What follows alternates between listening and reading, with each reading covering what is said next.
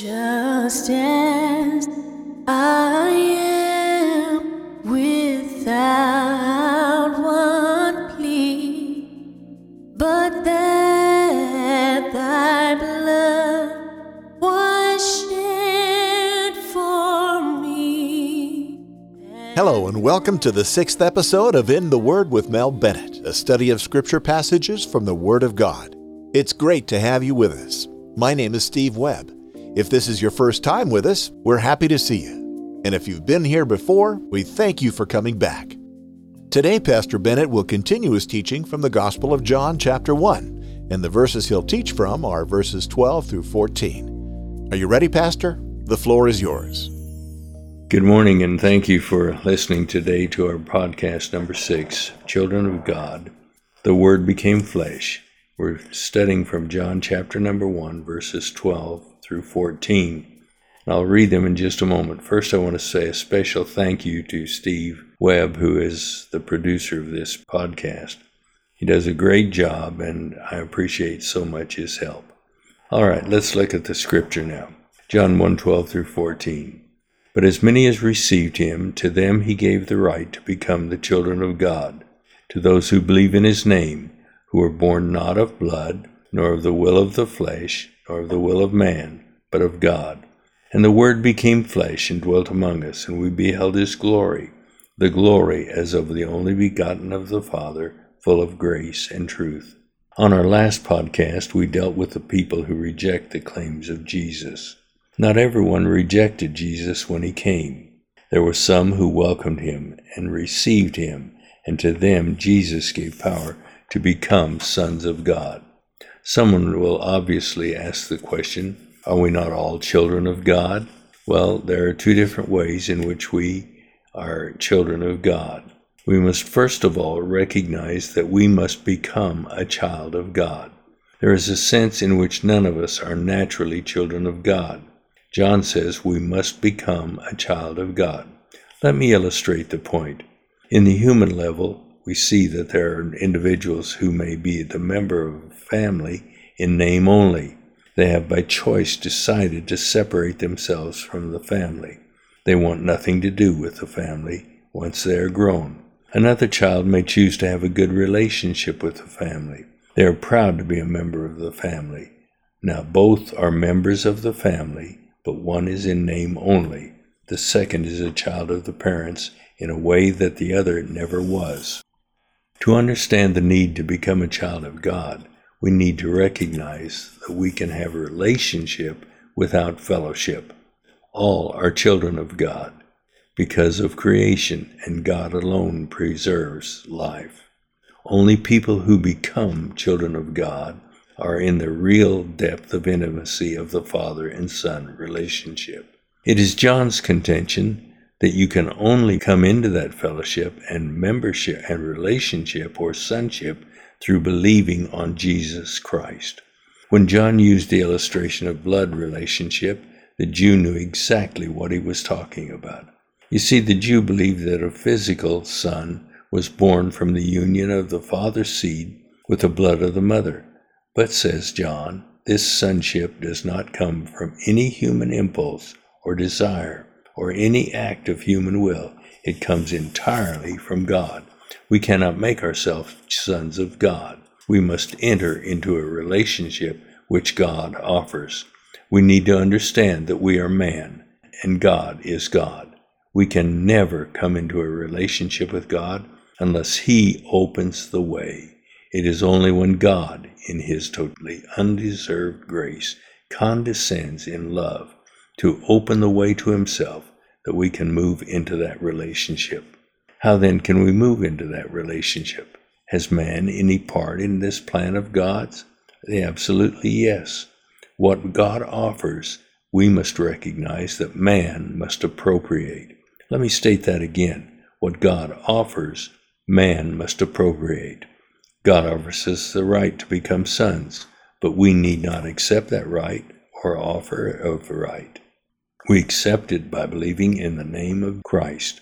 What does that mean? Hebrew thought had a way of using the phrase, the name, that is strange to us.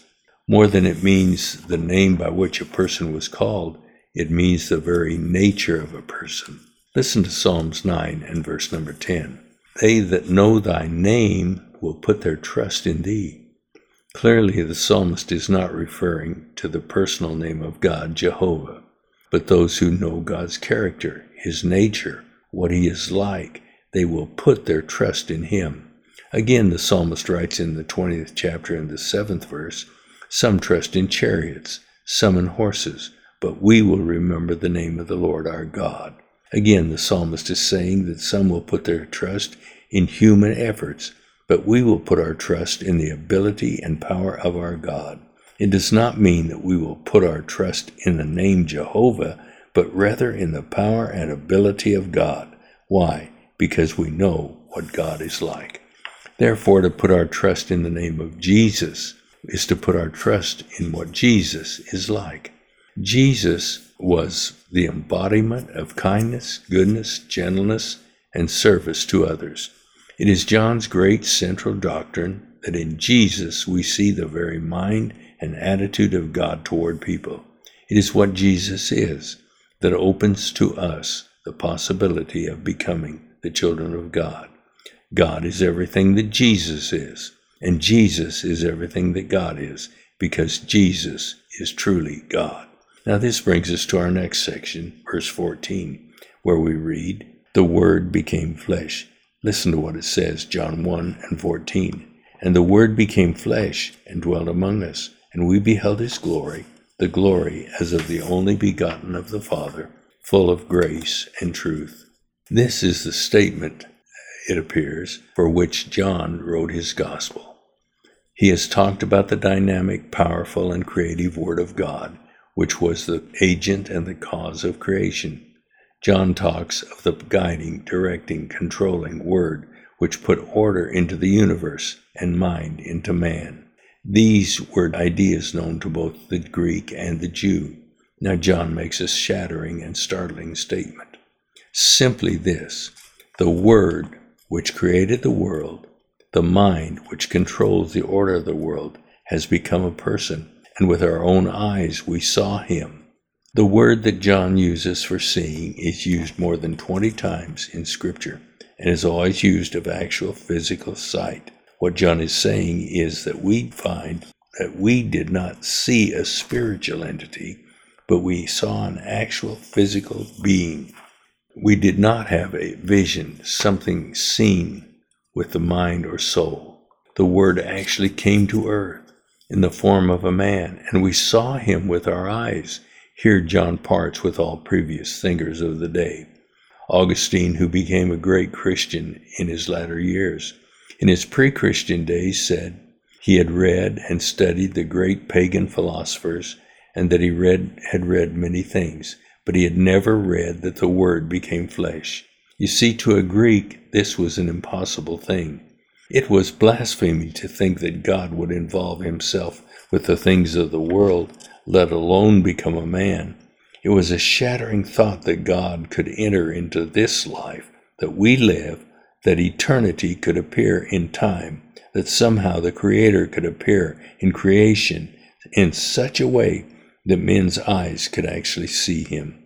When John said the Word became flesh, he uses the same word for flesh that Paul uses to describe what he called the flesh, or human nature, in all its weakness and in all its vulnerabilities to sin. It seemed impossible for the Greek mind to conceive a God who could become flesh.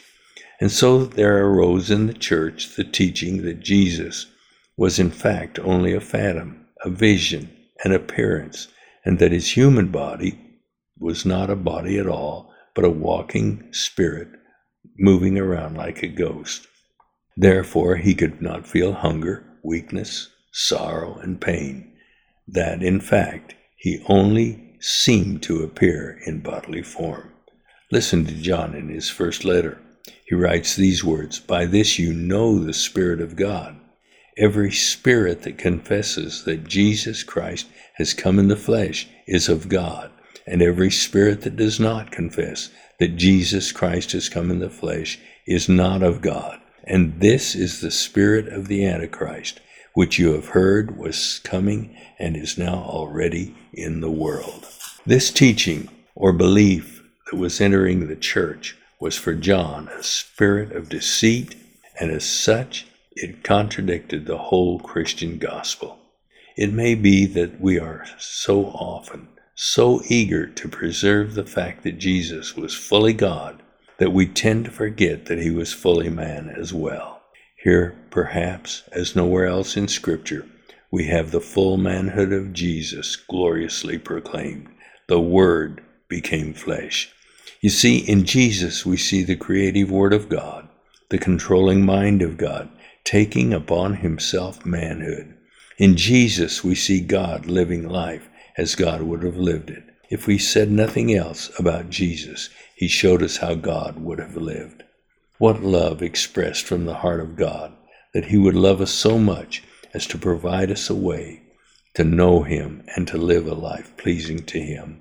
I find this so well expressed in the old hymn, Love Lifted Me. Listen to the words of the old hymn as I bring a closing to this podcast today. The writer writes, I was sinking deep in sin, far from the peaceful shore, very deeply stained within, sinking to rise no more. But the master of the sea heard my despairing cry. From the waters lifted me, now safe am I. Love lifted me, when nothing else could help. Love lifted me, love lifted me, love lifted me, when nothing else could help. Love lifted me. All my heart to him I give, ever to him I'll cling. In his blessed presence live, ever his praises sing. Love so mighty and so true merits my soul's best songs. Faithful, loving service to him belong. Souls in danger look above, Jesus completely saves. He will lift you by his love out of the angry waves. He's the master of the sea, billows his will obey. He your Savior wants to be saved today. Love lifted me, when nothing else could help. Love lifted me, love lifted me, love lifted me, when nothing else could help. Love lifted me. Oh, that's a beautiful old hymn of the church. And it tells us expressly how God wants to lift you out of your sin, out of your despair, out of your darkness, into the glorious hope of fellowship and relationship with Jesus Christ, where he calls you a son and where we really become a child of God, where we can say that the Word became flesh, he dwelt among us, and we beheld his glory, the glory as of the only begotten of the Father, full of grace and truth. God bless you for listening today. I trust that you can find Jesus real in your heart and in your life. Thank you, Pastor. I'm so glad to know that Jesus is not only fully God, but also fully human. Having lived here on earth as a man, I know that he understands fully what it means to experience all that we do: joy and heartbreak, exhilaration and fatigue, courage and fear, hunger and plenty. So when my prayers go out to him, I know he doesn't just sympathize, he truly empathizes. Thank you for being with us today. If you haven't already, be sure to subscribe to this podcast so that you don't miss an episode. Next week, Pastor will deal with 3 great themes which John brings out in chapter 1, verse 14. They are grace, truth, and glory. Sounds like it's going to be a good one, doesn't it? Until next week, may the Lord bless you and keep you. May he make his face to shine upon you and be gracious to you. May the Lord lift up his countenance upon you and give you peace.